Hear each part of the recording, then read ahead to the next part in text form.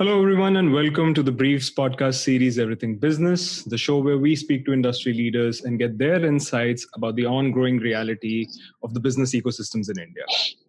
Now, join on this episode is Sean Shinde, my co-host, and me, your primary host, Sahib Singh. And today's episode is as unique as it is personal for us, since we're currently diving into a space which hits very close to home, and that, ladies and gentlemen, is content creation. Now, online content in and of itself has been pretty much an evolutionary phenomenon over the years, right? It's gone through various changes, it's gone through various forms to add value to our lives, at least most of the time, I think. And now, to the impact of COVID 19, the focus on content creation is pretty much staggering, right? And the future just seems to be a lot more exciting overall going forward. There seems to be a lot more avenues coming in as there were prior. And now it's a very exciting space to dive into. And to discuss this evolutionary aspect of content, our guest today is Mr. Deepak Raj, who currently leads one of India's biggest streaming platforms, Loco, by Dice Media, as its vice president. Now, before wasting any time, let's get right into the conversation. Deepak, thank you for joining Everything Business. How are you doing today? I'm doing good. Thank you, Saib and Sean, for having me here. It's a pleasure to kind of having a chat with you guys and figuring out how we could probably dive into a bit of this content rigmarole that has been happening for the last 4 5 years. I'm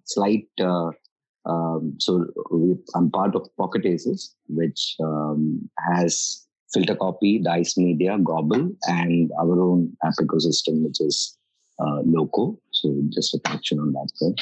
Sure. But broadly, very happy to be with you guys here. And it would be safe to say that times have actually been treating you guys well. Yeah, it is. It has been not. It's been very positive than what we had expected.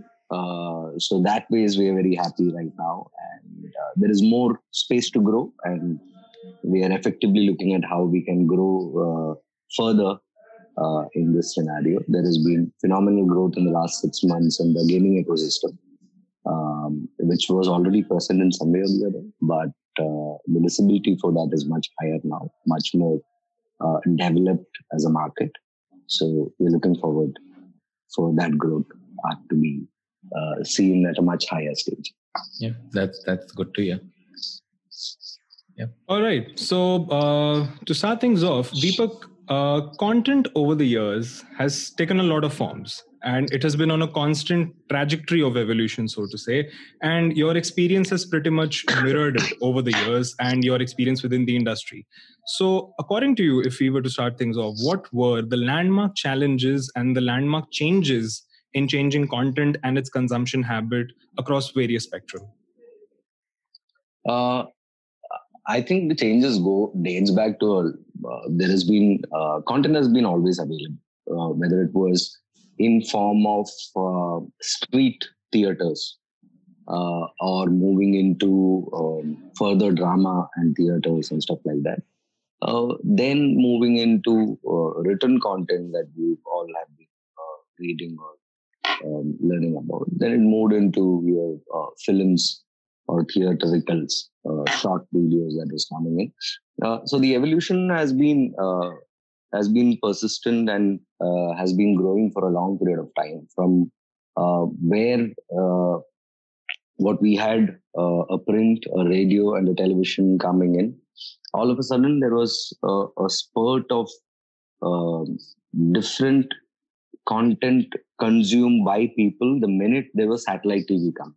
So Z pioneered with that, and then Star came in and Sony came in. So the general entertainment category kind of evolved from around 1990s to about 2005. 2005, 2010 was the hay period of many experiments that happened, from a GC to niche content to only movies channel to music channel, everything coming in. From that perspective. Similarly, there was an evolution in print as well, magazines coming in, subcultures in magazines coming in. So all that evolution was happening on one side of it. 2006, around 2006-07, something changed. YouTube came into the picture. And now it was more about easier access to content, anytime, anywhere content that came. Then around 2008 or 2009, Facebook came into the picture. While Orkut was already there, but Orkut didn't have so much of video being shared and communicated back then. But then from a social machinery, there was Facebook that came in. Now, Facebook and YouTube combined became a great um, asset for the user to kind of communicate using videos. This transformed. That would be the major transformation that would have happened in the industry, where we all started. India saw the pinnacles of that coming up from around 2010, 2011. We actually started seeing more than 5 lakh views or in that zone. It was the first time we started seeing those kind of a transition happening. Uh, then we had this momentum going on from around 2010-11 towards upwards of around 2015, I would say, 2016. And then the other versions of content came, which was OTT. Technically, YouTube is also an OTT. But now more specialized content genres started coming in. Media houses chose not to put their content in YouTube and wanted to have their own app or applications for their content to be disseminated or distributed, which gives them a higher hand in monetizing it in the way they want it, rather than being dependent on a third party like a Google or a YouTube kind of a platform. So this transition kind of started evolving, and then as we see today, I think 2015 or 16 is when, I'm not sure about the dates, but Hotstar came and launched it with the IPL, and then the rest is history. Now we have at least 38, 40 OTTs broadly, but the major ones around 5 to 6 of them who are creating multiple genres of content.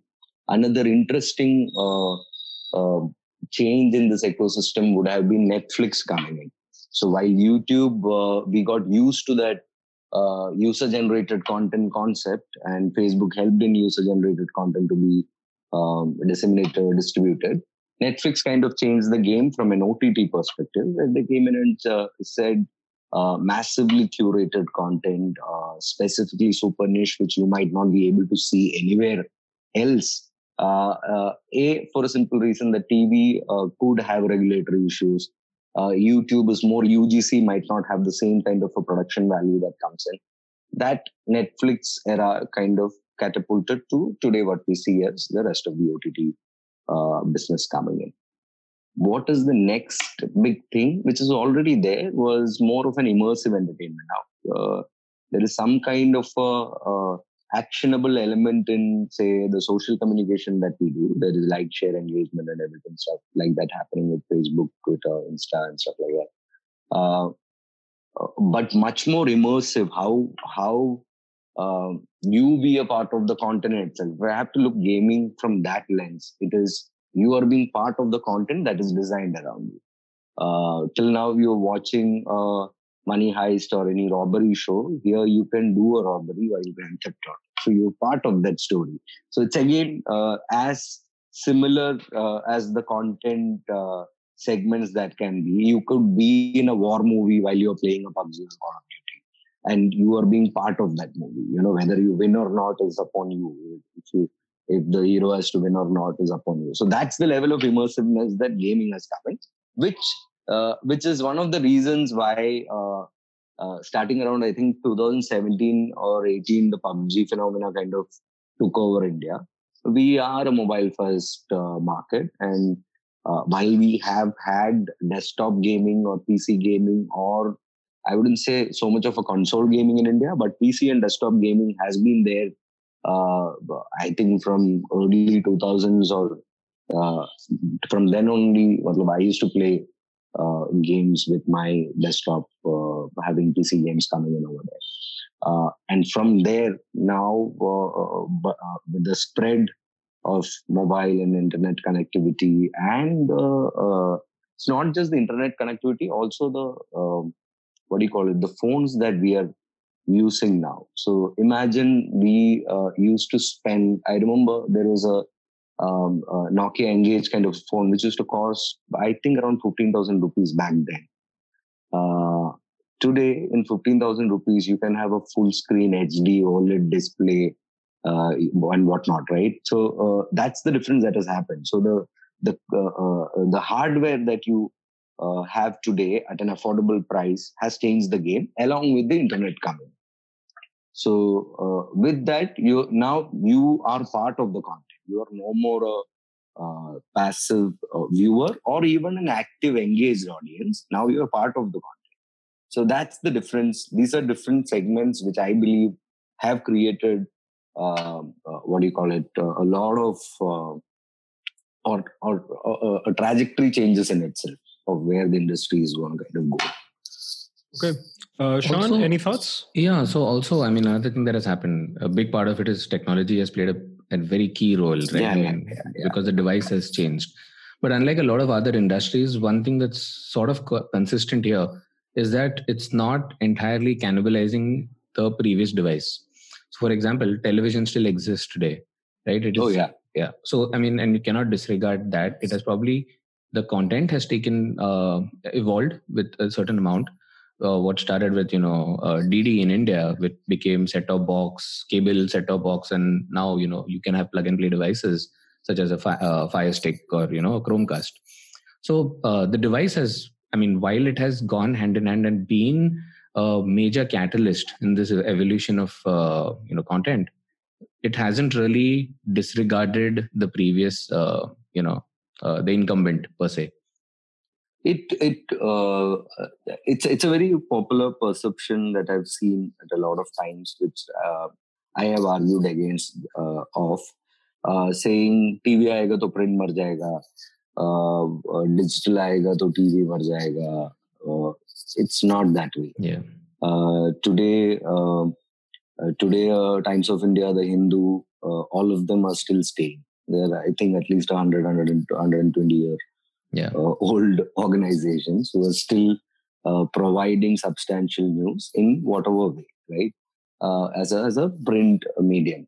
And TV, the ease of the lazy boy in us will probably never change. The habit that has come in, you're still confused about choosing what should I choose. Is again, that's what is happening with an OTT. And slowly and steadily we're seeing the laziness of let me put something in whatever when TV comes, I just have to press. Let them recommend.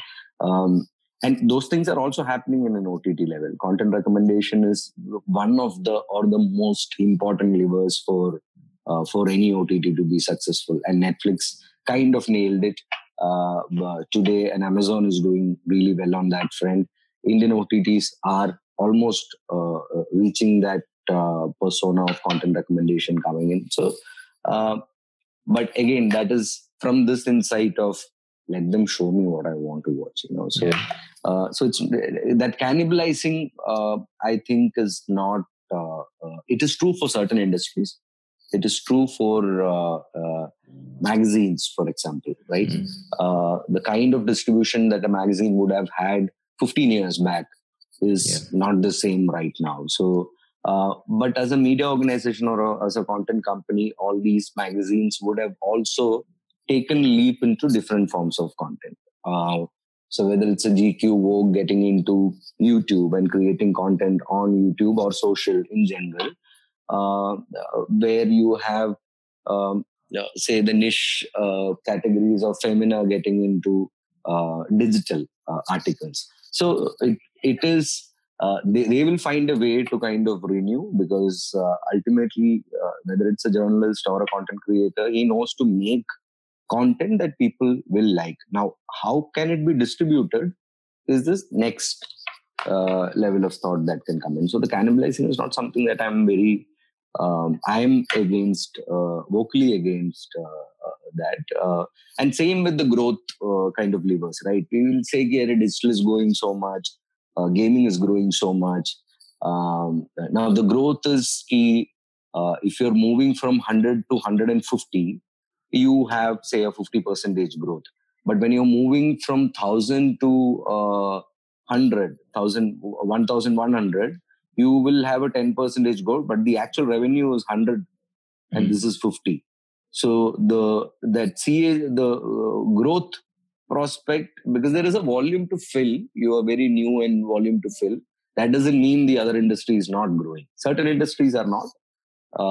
Especially during COVID, we have seen radio take a very bad hit right now because people are not traveling and stuff like that. But there is somebody who's replacing them, right? You are still listening to music. There is a Spotify, Saavn, iTunes, and everything coming in.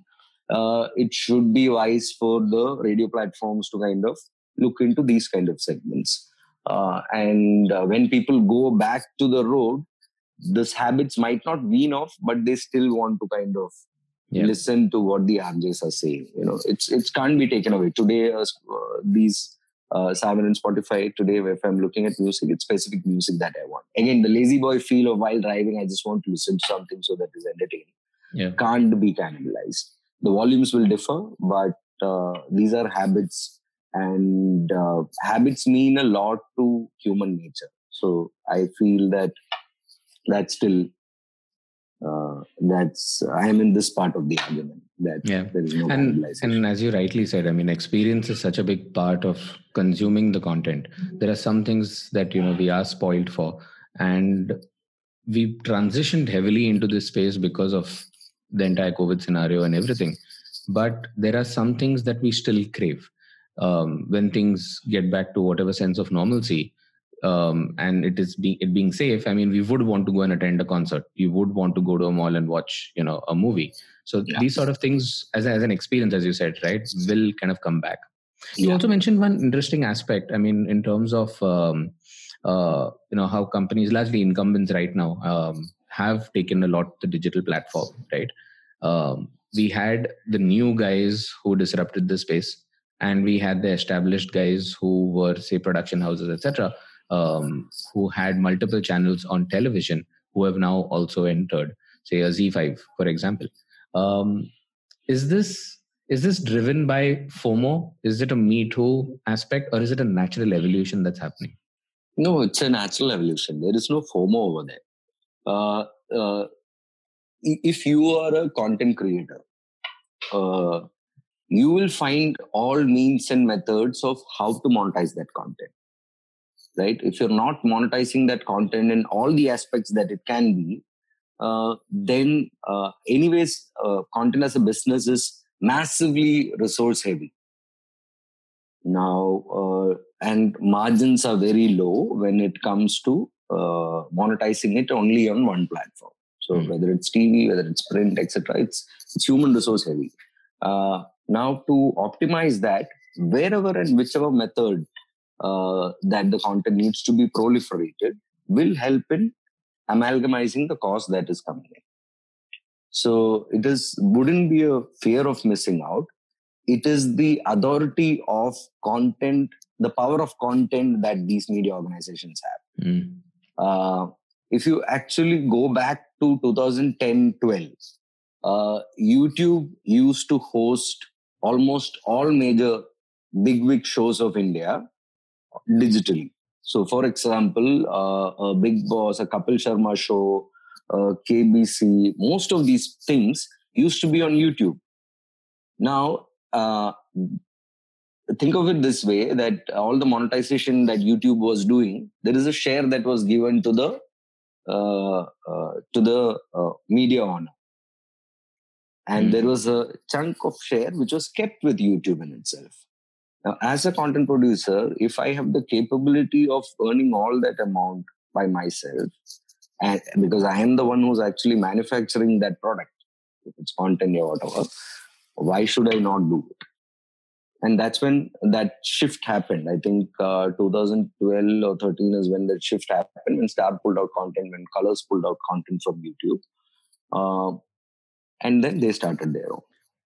And it's interesting that you mention it, actually. Going back to your previous answer, something which you said about India being a smartphone first country and content producers actually changing their approach at large.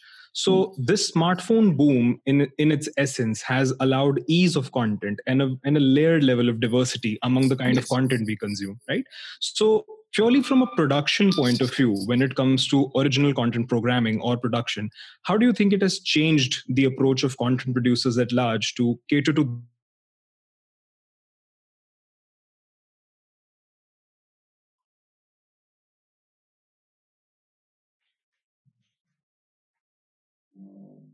this kind of an Indian audience? Full in digital have been people who kind of looked at subcultures, whether it is music, whether it is movies, whether it is sitcom, horror, thriller, etc. Whatever their zones are, people started looking at subcultures. And when I say subculture, stand-up comedy is a subculture.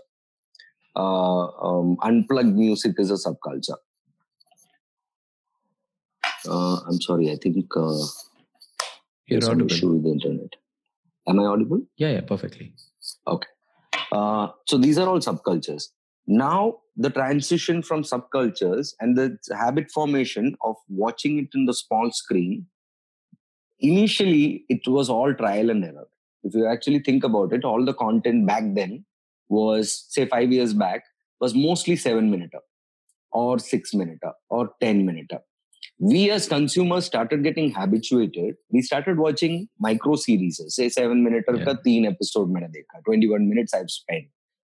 Now today people can watch a half an hour show how they used to watch in TV. So now that content disruption is back. Now OTTs are saying, let me go the GC route. I don't probably need to look at only as subcultures. I will look at all general entertainment. Today, I'm comfortable in watching 2 hours of cricket match in my phone. Hence, IPL is working on the phone. So that habit formation has automatically happened with the user. So now the content creator can also adapt in the same way. Okay. Like there is no as big a production as covering a cricket ground, right? Right. Yeah. Right. And that is today you're watching on the phone. So at least 10 million views are happening on the phone. So, there is a possibility you are watching it. And most of the shows that you would have watched it on big screen, you are watching it phone. Now the technology is coming in where you can cast it, you can do it via Fire Stick directly. So you get the same. So we have gone the digital route back to TV. Technically, that's what is happening. Mm-hmm. You also mentioned one interesting bit, and this goes back again to your previous answer. Sorry to circle back to that, where you spoke about how Netflix kind of changed the game, right? And if I remember correctly, there was a show called Black Mirror. It was engaging in the sense it wasn't just about recommended content or whatever, but it was also where the user had to play a part in the character's role. Yeah, exactly. It was season 2 of Black Mirror. Yeah. And there is also an independent movie which came out via Black Mirror called Bandersnatch, which was essentially it's exactly that. So Bandersnatch is the character, right, in the show, and his daily actions, right, from what should he choose to have, as breakfast cereal, have Frosties or so and so. Let the user play that part. And I think that the data that got captured thanks to all of this, with what Netflix did, I'm guessing that played a big part in the entire content recommendation thing that happened subsequent to it. So how have now other companies also entered this space in terms of content recommendation? See, internationally, this is not a new technology. Okay, there are a lot of web series that has happened in this interactive content space. A few years back, the first ad campaign that happened was on YouTube. There was a Honda Civic International R model, which is Honda Civic Sport model that came in. What you had to do is, at that time, we were predominantly desktop users for YouTube back then. You had to press R on your keyboard and the move would change. So currently your morning, you are just a guy getting your kids to school. If you press R, you are going for it's almost like money heist. You're going for a bank robbery with the same car. Okay. So this interactive element has been there for a long time. Netflix, the reason why Netflix ka Bandersnatch is much more evident or noteworthy is because it has been done on that platform. So Netflix has been able to create or build that technology inside this platform at scale, which is commendable. And then the content thought of it. So there are some, now we have seen this from a very gritty thriller kind of a zone with Bandersnatch. There are rom-coms happening in the same level. There are international shows. I forgot the name of the show, but there are shows that are happening. And this is very interesting that way. Even before that, if I go to, from a UGC perspective on YouTube, you could choose. So the basic was after a video is done, there are 2 playlists that comes in. You could choose what ending you wanted. And then the next video will play accordingly. So it's basically that. In the Netflix thing, the complication of the number of production elements that they did was much higher. Hence the noteworthiness that comes in. Again, that goes to the fact that this is part of the immersive evolution. Without any of this, you could do that in your phone right now. If you download Call of Duty or PUBG or whatever, PUBG is banned. Right. But you do that, you be a part of it. And it's not just where the story is leading, but it is about what are the things that you could do to lead the story in the way you want. So you want to win, what are the things?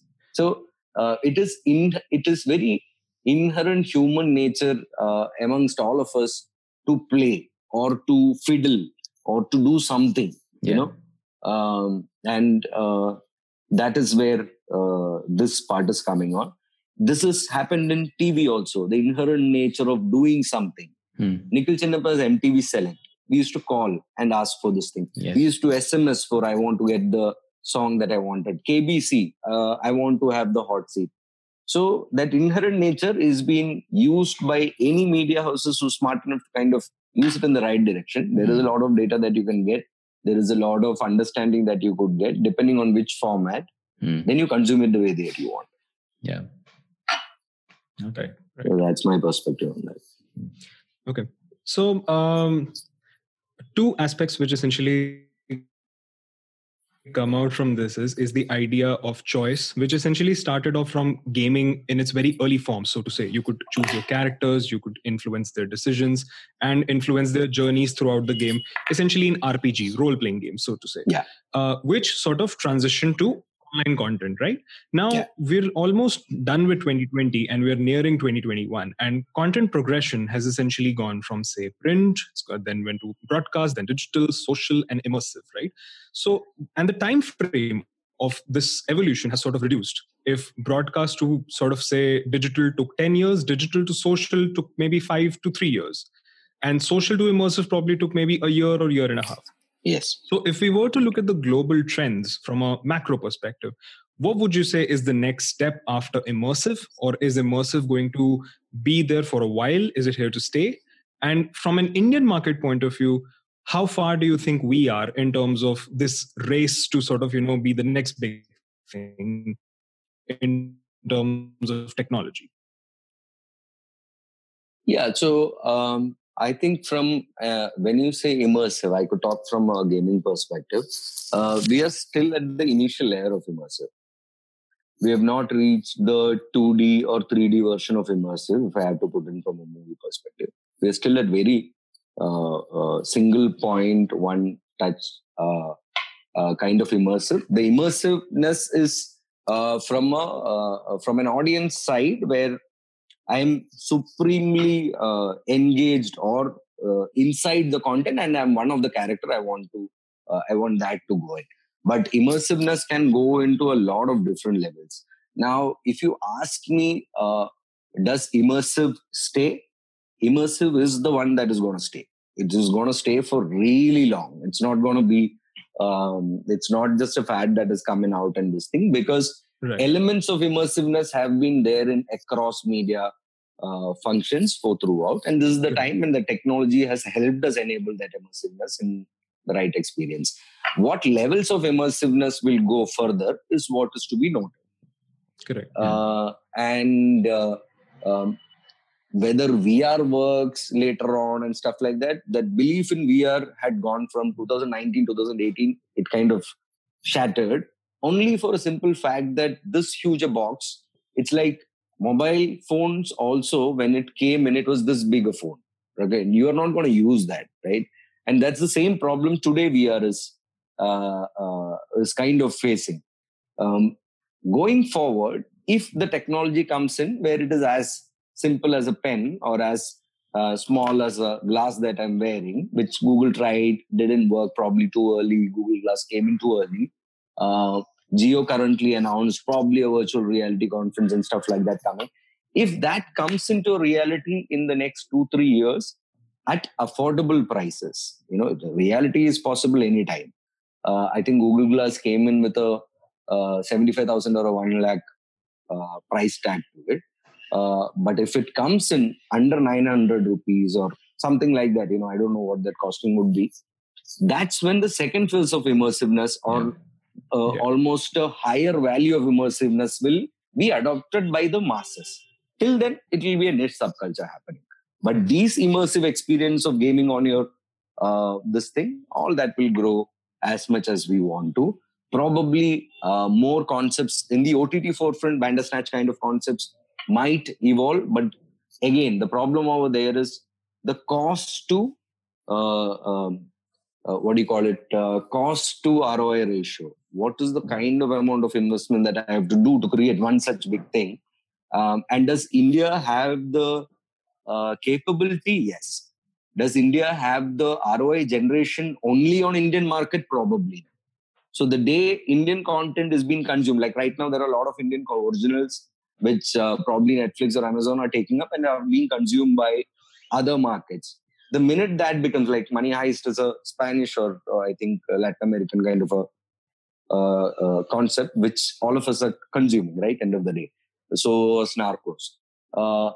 The day this happens in India, then we have a larger audience. Probably the ROI of the investment that I'm putting in is much higher.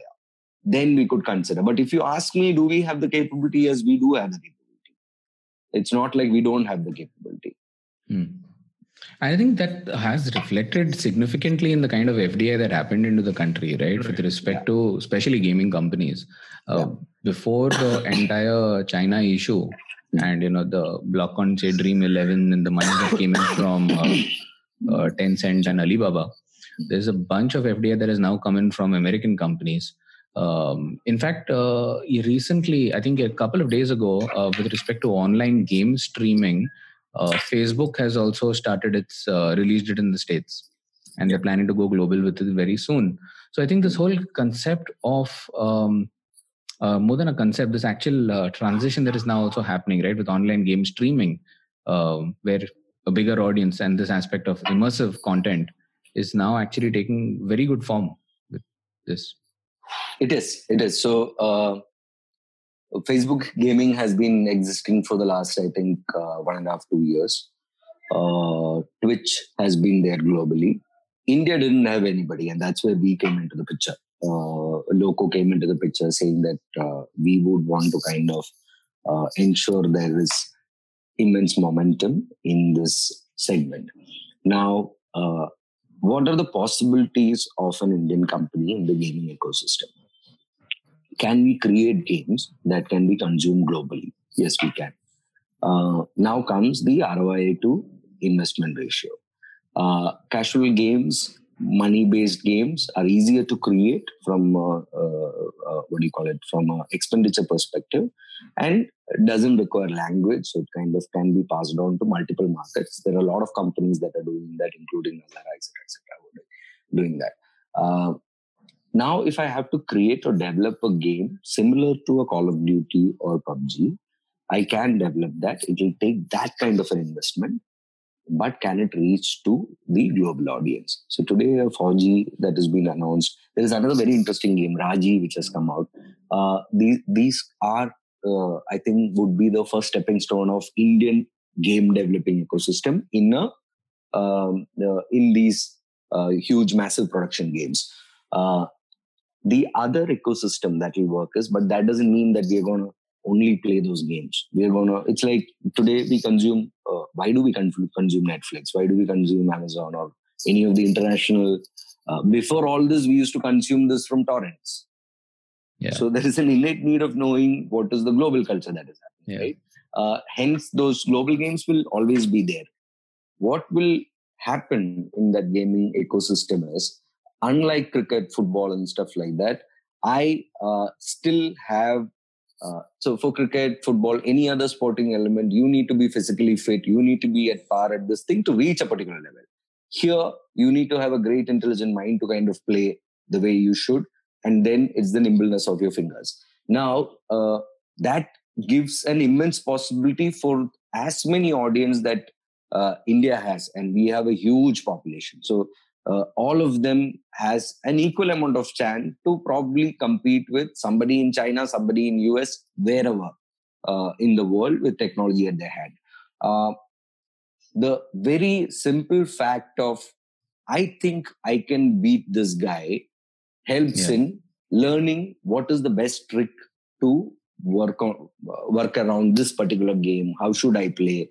All that thing are nuances which has helped in creating this ecosystem called as watching gaming content. Yeah. Right. Absolutely. That is unlike me. So one is any sport becomes the massive sport when people are watching it, when the top gamers are playing, which is true for esports as well.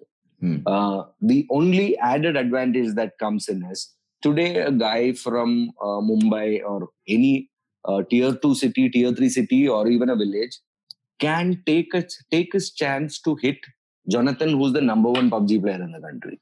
Yeah. A guy can't do that with Virat Kohli. A guy can't do that with Sunil Chetri. A guy can't do that with MS Dhoni. Nobody. But he can take a hit at a Jonathan today. Right. So now, how to do that? That's where the consumption is happening. A, that is the need. Second is the entertainment factor. Where does he win or not is what he's trying to figure out in that game. So it's as good as watching a movie. Each tournament that we organize are in a day, it's a 6-hour live content that is hosted on Loco, or say where there are multiple A-League teams who are coming and participating. There are millions of people watching this content till the end to figure out who's going to win today's match. Okay, so it's as much involved as an world championship of cricket would be. IPL T20 will be 2 hour or 3 hour, right? This is 6 hour of content people are willing to watch, invest, and come in. So that's the level of engagement that these people are having. So these are multiple reasons why this segment will see a lot of growth, why there will be a lot of investment coming in. Which part the investment comes in, there are multiple buckets. So gaming as a whole, esports is just one. There is real money gaming. There is fantasy leagues happening. There is casual gaming, which is actually one of the biggest pie. So we also have casual gaming inside Loco, where people are coming, participating, because that fickleness of spending 2 minutes and not without stress is where the casual gaming is actually coming in and coping. There are certain strategy games and stuff like that. So it's all a bucket. Esports will see phenomenal growth because of all of a sudden technology coming in. Casual gaming has been existing in this industry for a very long time, because even in your desktop, Microsoft, those kind of days, you still had something, a Tetroid playing or something like that. You know, that just versions coming in. Esports required certain amount of quality of content consumption, because the production is heavy to render it and stuff like that. Today that is possible. Hence the growth is going to be phenomenally high in this segment. Right. And in terms of foreign investment, right? Sorry, Saib. So in terms of foreign investment, where is the bigger opportunity according to you? Targeting the Indian market itself, or leveraging the talent available in the Indian market for the global audience to essentially say outsource, like Ubisoft, for example, has development studios in Bombay and Pune, right? So where do you think from a foreign investment perspective is the bigger opportunity? Which are the developed markets in the world for, let's say, gaming? Okay, the saturation is definitely already the US. there. Yeah, definitely the US. Saturation is already there. Yeah. Look at it this way. We might be a population of, I don't know, I think 7.5 billion or 8 billion people, humans in the world. What is Facebook today? Are looking at, I think, around 3 billion or 4 billion numbers. Where is the next billion going to come in from? China currently has not given them any entry. So they might be thinking about how to get in over there, etc. Same with Google. So which is the other bigger market? Similarly for gaming, Southeast Asia, China are the winners in the gaming segment. Okay, because the technology was much more earlier with those guys at affordable pricing. Same with the US market, all certain parts of European market. Why would the FDIs come in? And they're coming in for that growth. Where is that next user base of growth that can come in? Definitely Indian market is where they want to kind of invest in for the users in India itself. So that's where the other one is a derivative of that, where there are players and companies which will create something, and you have experimentation with 1.3 billion people in the country. So whether it's successful or not. The minute it's successful, you put it out in any similar market like Brazil or Latin America, any other markets over there, it is bound to go successful. At least some part of it will go. So that will be the derivative of that. But currently, you need to look at the audience that we have. Yeah. And in fact, speaking of derivatives, for example, last year, I think the year before and last. And also, sorry, just to kind of add on to that, we are currently an economy which was not the case. The economy might be has seen a drastic low and stuff like that. But in generally, the village or tier 2, tier 3 kind of markets are also having disposable incomes at some level. Not everybody, the country is struggling in certain levels, but till now there was some kind of a disposable income. Earlier, India, if I go back 20 years, India didn't have that kind of disposable income, which is why China, South Asia, and US kind of grew. Today, that disposable income is here. Yeah. So they would want to capitalize on that. Yeah. And like I was saying, as another fallout that has happened of all of this, I think the year before last, the number of students signing up for technology gaming development courses, I think grew up around 15 or 20% just in a single year. And I think this was pretty much in tandem with the spike in PUBG. So I think this entire ecosystem per se and the opportunity that lies here. And India has always been a market in terms of when it comes to IT, right? In terms of technology development, it's always been that market for companies. Now it's also, aside from an outsourced KPO bit, there is that actual, as you said, there is the potential of the consumer that has now come to the forefront. So it has to be seen how it will work. So being technologically skilled is one part of the story, which happened if I have to closely relate gaming to something where these talent ecosystem can be worked, it's very similar to the animation industry. We all went on for animation courses. There were a lot of students who went in, but today it's very hard to find an opportunity in India for animation. Yeah. Again, coming to the part of investment versus ROI. If I spend 4,000 crores or 2,000 crores in creating one movie, which is what global production houses create movies on, right? Say animated movies. They have a mass market which is going out and kind of running. Nobody has taken or will to take that kind of a risk in India as of today, which is why the animation industry today is similar to a BPO, KPO organization, right? Where there are today most of the Disney, Marvel, or any of these bigger animation projects, Pixar's, the Indian teams are working on. Even on DI, on animation, on characteristics, modeling, everything. These are the Indian companies working on it. But again, it's service oriented. Yeah. Tomorrow, if that skill base comes in from a higher level from an Africa or comes in from any other country, there are chances that it can move on. Yeah. So which skill are we upskilling on is really important to know. Just going by the fact that gaming is evolving and I need to go and be a developer in gaming, do we have enough opportunities in India for a developer in gaming? Yes. Casual gaming, yes. But for something, since you said that PUBG kind of ensured that 15% have gone into develop this thing, will we be creating soon enough? I'm not sure about that. That's my only apprehension. We will be creating, but would we have opportunity for this entire talent pool. Yeah. It's like the engineering problem also, right? We over-created engineers. Now, what do? They're doing something else, not probably this thing. So that is something which we need to be a little careful about. Today, if you are interested in gaming, I would suggest start streaming content. Be an influencer. Be what do you call it? Be an opinion leader in the community. You can do a lot of things. You could do gadget reviews. You could do games. There will be followers coming to you. You could monetize it via many other metrics. Yeah. Compete in tournaments. Participate, because next few years you will see a lot of tournaments coming in. India till now had only seen major tournaments from PUBG coming in. Tomorrow, I can assure you that there is going to be all the major players, including Activision, Riot, Garena, all of these guys pumping in a lot of money from a tournament angle. Participate in those tournaments. Again, that can be a career model. You know, so it has to be seen. I'm not saying that you should not get into the development part of it. If you're good at it, definitely pursue. You could go anywhere. Even in India, there will be creation of it.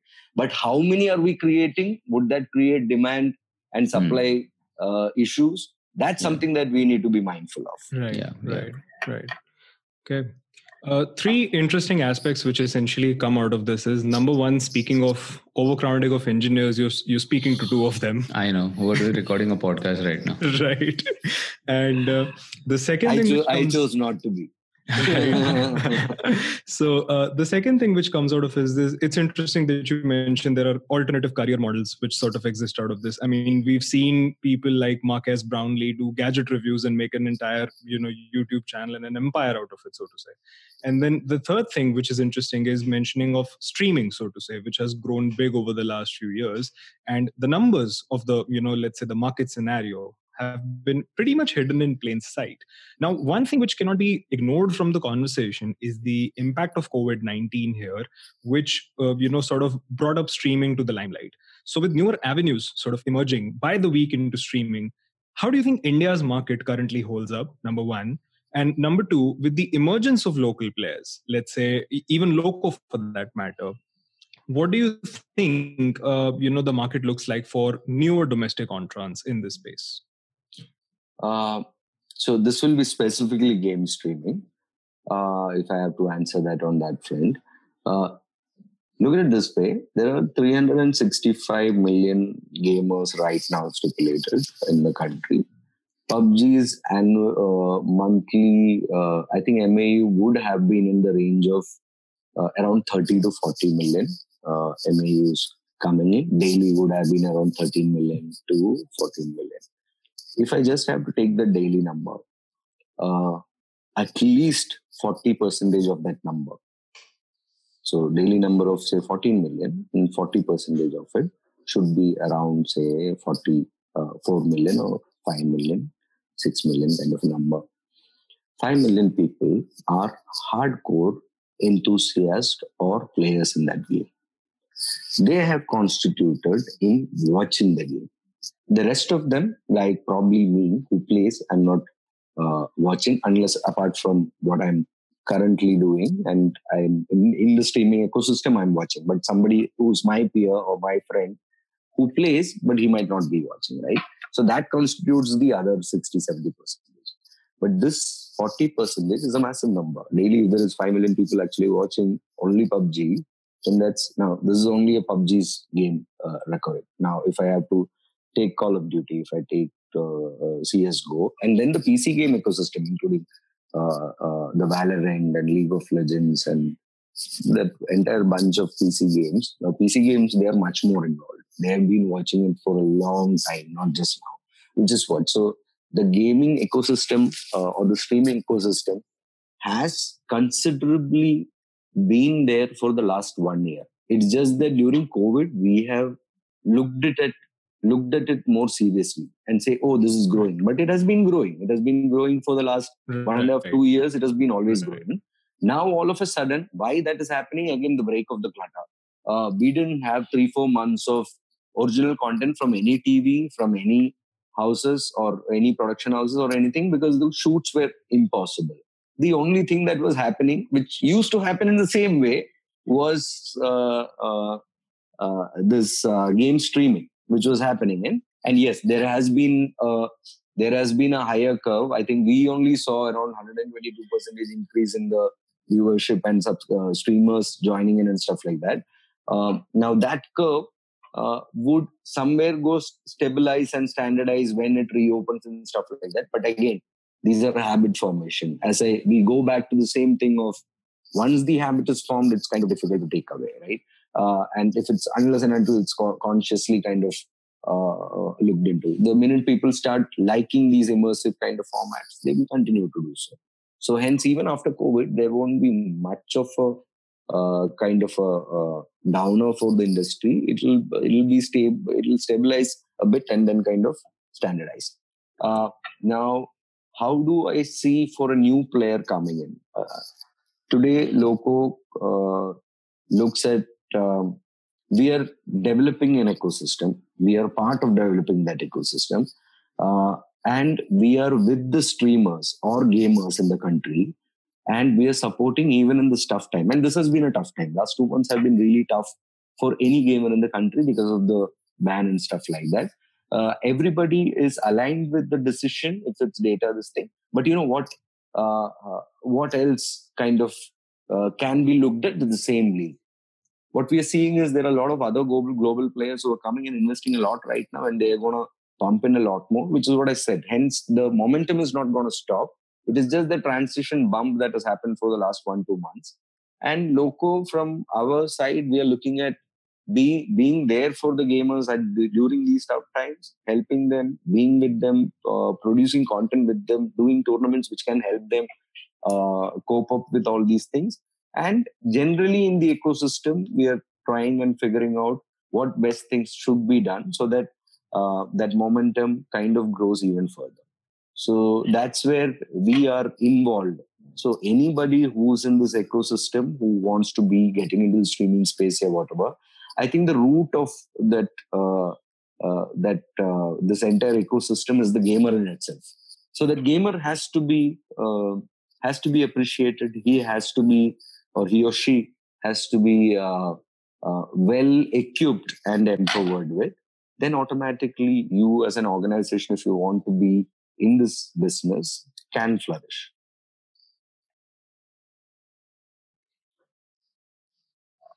Interesting. Sean, any thoughts on this? So, no, I have a couple of things, but I think as the points develop, I'll come up with those. Sure. Okay, so moving on to the next aspect is that speaking of creating an ecosystem for that matter, I believe China was a huge part of it, right? Now, with the whole border tensions aspect and with the ban of Chinese apps in India, I'm sure there must have been some sort of a ripple effect across the industry when it comes to streaming and gaming as a whole.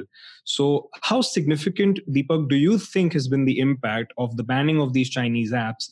And do you see this, worsening, or do you see this improving over the course of the future? So 2 parts to that question. One is how significant has been the impact. Okay. Out of the entire esports industry, I would think that close to around 60 to 70% of the market was controlled by PUBG.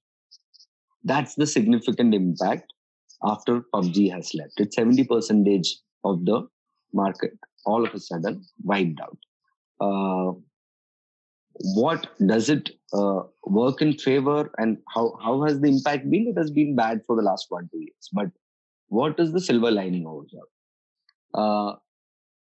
From one game, today we are talking about Fall Guys, we are talking about Among Us, we are talking about Call of Duty, we are talking about multiple games. We are talking about Indian games developing, Raji, we are talking about Fauji.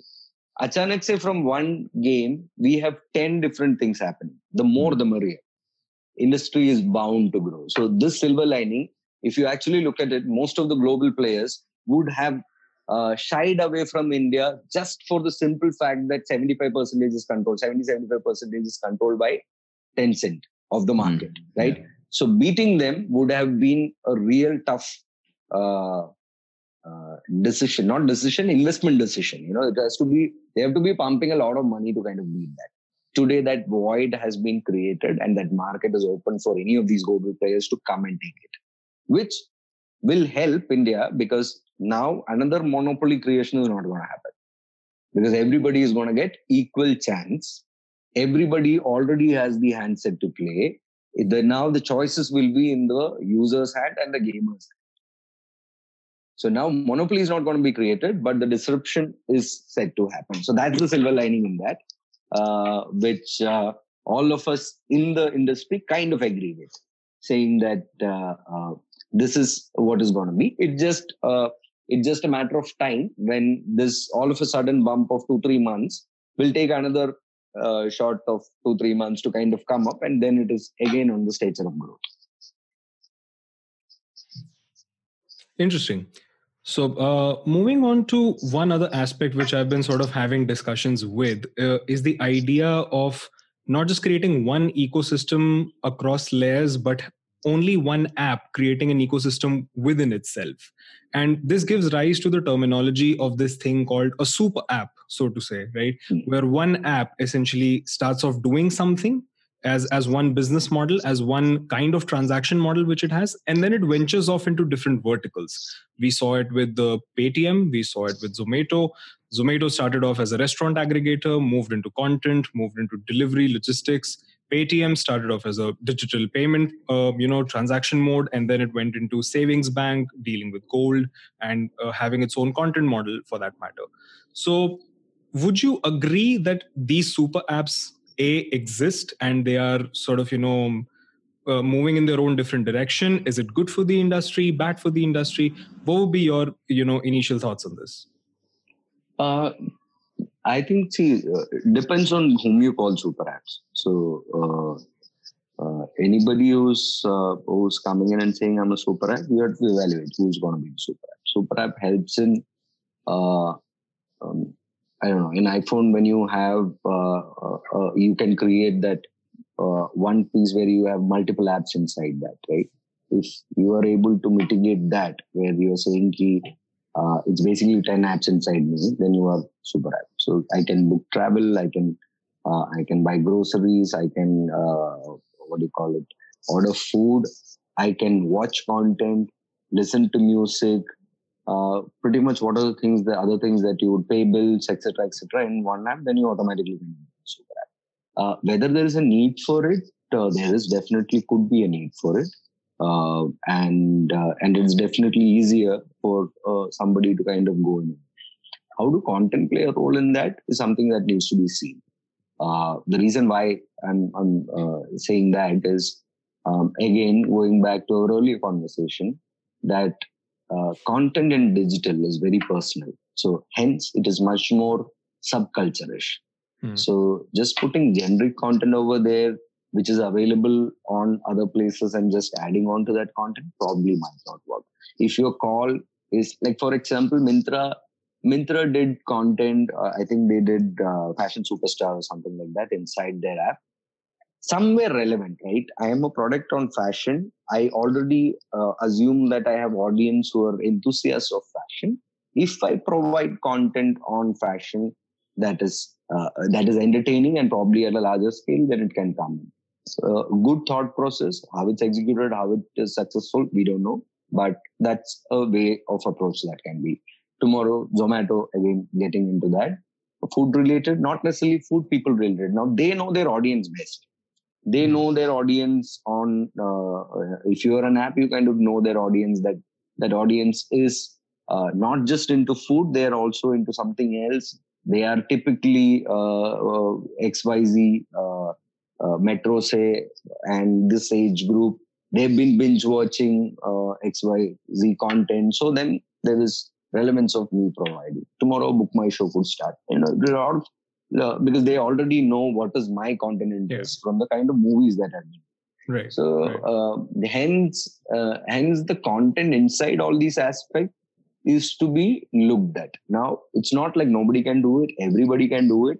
The thing is, does it, if I look at it not from a content business, just from a business, does it give me the same ROI as any other business would do over a longer period of time, will determine if they will continue or not. Right. Today, their core business is not that. Like, for example, I would see an Amazon and an Amazon Prime. Both are actually two different apps, but the value cycle is kind of created. Now, it doesn't matter if you're inside the same app or if it's not in the same app. right? So that value creation can be done even if you're two multiple apps.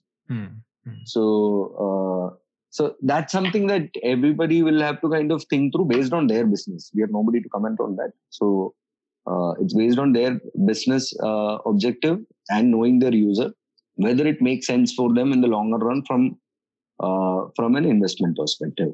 People use content for attracting people to come in and do some other transaction, which I think is what Flipkart was looking at, PhonePe was looking at.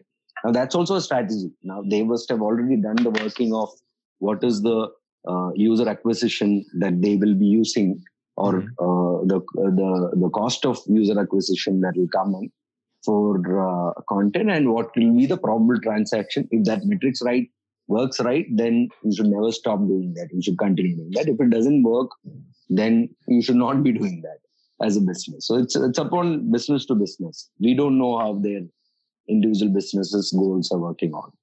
Content definitely can be a lever for user attention, for user acquisition, and retaining the user.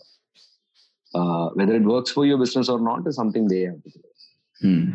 And something that you also mentioned right just now in terms of what happens with the user in terms of transactions within the app, in-app purchases essentially.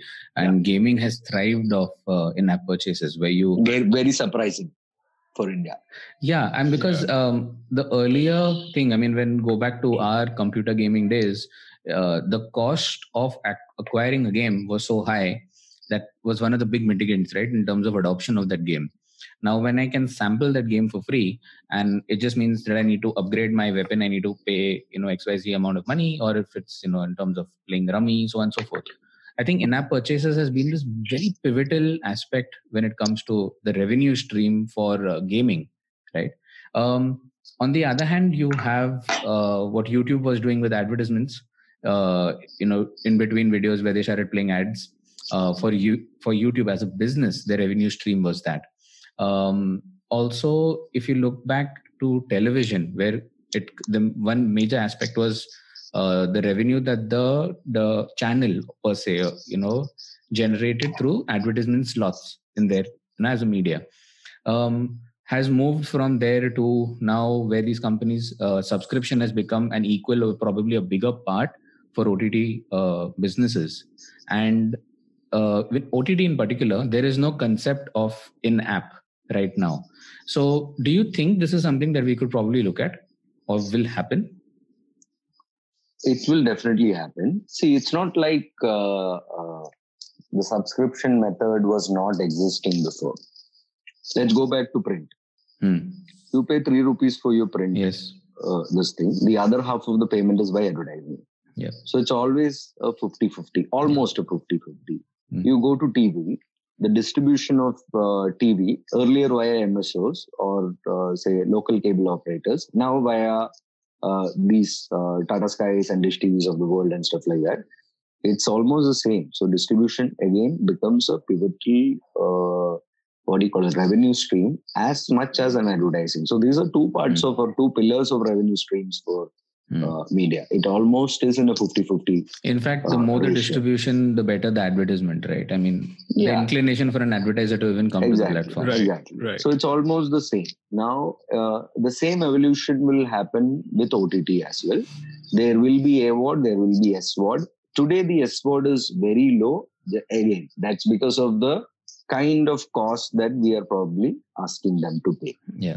We are asking monthly 50 rupees, monthly 100 rupees, depending on whatever, right, or whatever platform. Now, in this entire gamut, people are slowly starting to get accustomed to digital payments. And the more that happens and more need of consumption via OTT will happen, the price of the pie of subscription will slowly increase. And that's how it is going to be. It is going to be, again, it's predicted that way, that in 5 years' time, it will be a 50-50 ad revenue versus similar to TV in itself. Right. So it's going to be the same way.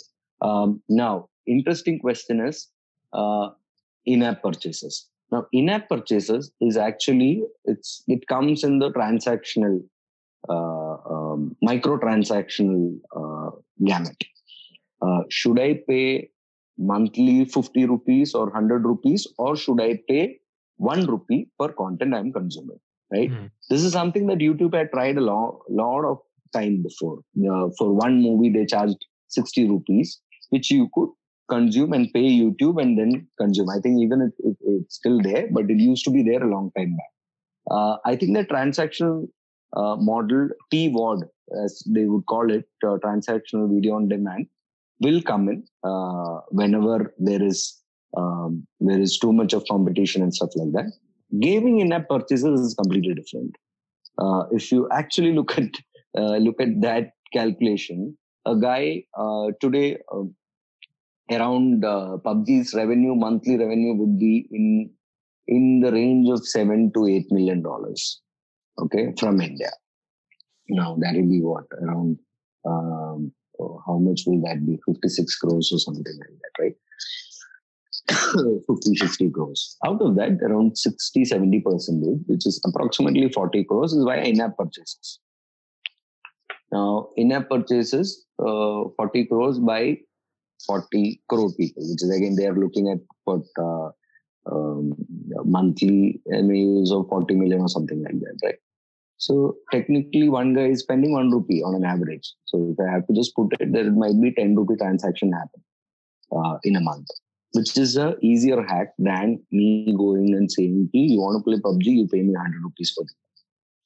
So that is based on what is the need of the audience and stuff like that. And this is much more hyper. It is happening every 5 minutes, every half an hour. When you play, you want to upgrade your weapon, etc., etc. That in-app transactions are coming. So that is, and surprisingly, everybody said that Indian users are not ready to pay. It was this problem that PUBG actually defined in some way. I am averse as an audience, as an Indian consumer, I am averse or probably currently apprehensive about spending 650 rupees for my subscription. But I'm completely fine giving out 10 rupees multiple times for 65 times. Right. This is the point that PUBG worked in, and which is why the microtransaction happened. They did a good amount of revenue. And I think most of the gaming companies are also thinking on the same language. In the same way, I think somewhere down the line, an OTT might come in for one content or one web series. You kind of give in this thing, but we don't know right now. It depends on how fast or how soon it can come. Yeah. So, Deepak, if I were to sort of go to my last question, which would pretty much serve as a summarization of the entire discussion, given the need of the audience, given the kind of content which is being put out, and given the kind of transaction models which have come into the picture, from a long-term perspective, how do you see brands, taking up different strategies or changing their existing strategies to content marketing as a whole, not just maybe perhaps keeping India, but keeping global markets in their agenda? Yeah, see, I've been working with brands for the last whatever years that I've been working, and predominantly in the content domain. What I feel is brands follow where the people follow. So if the people are in gaming, they will come in gaming. The time will be 6 months or 1 year for that brand cycle to happen. Like how they're currently investing in OTT is because people are consuming OTT, the brands will follow. So brands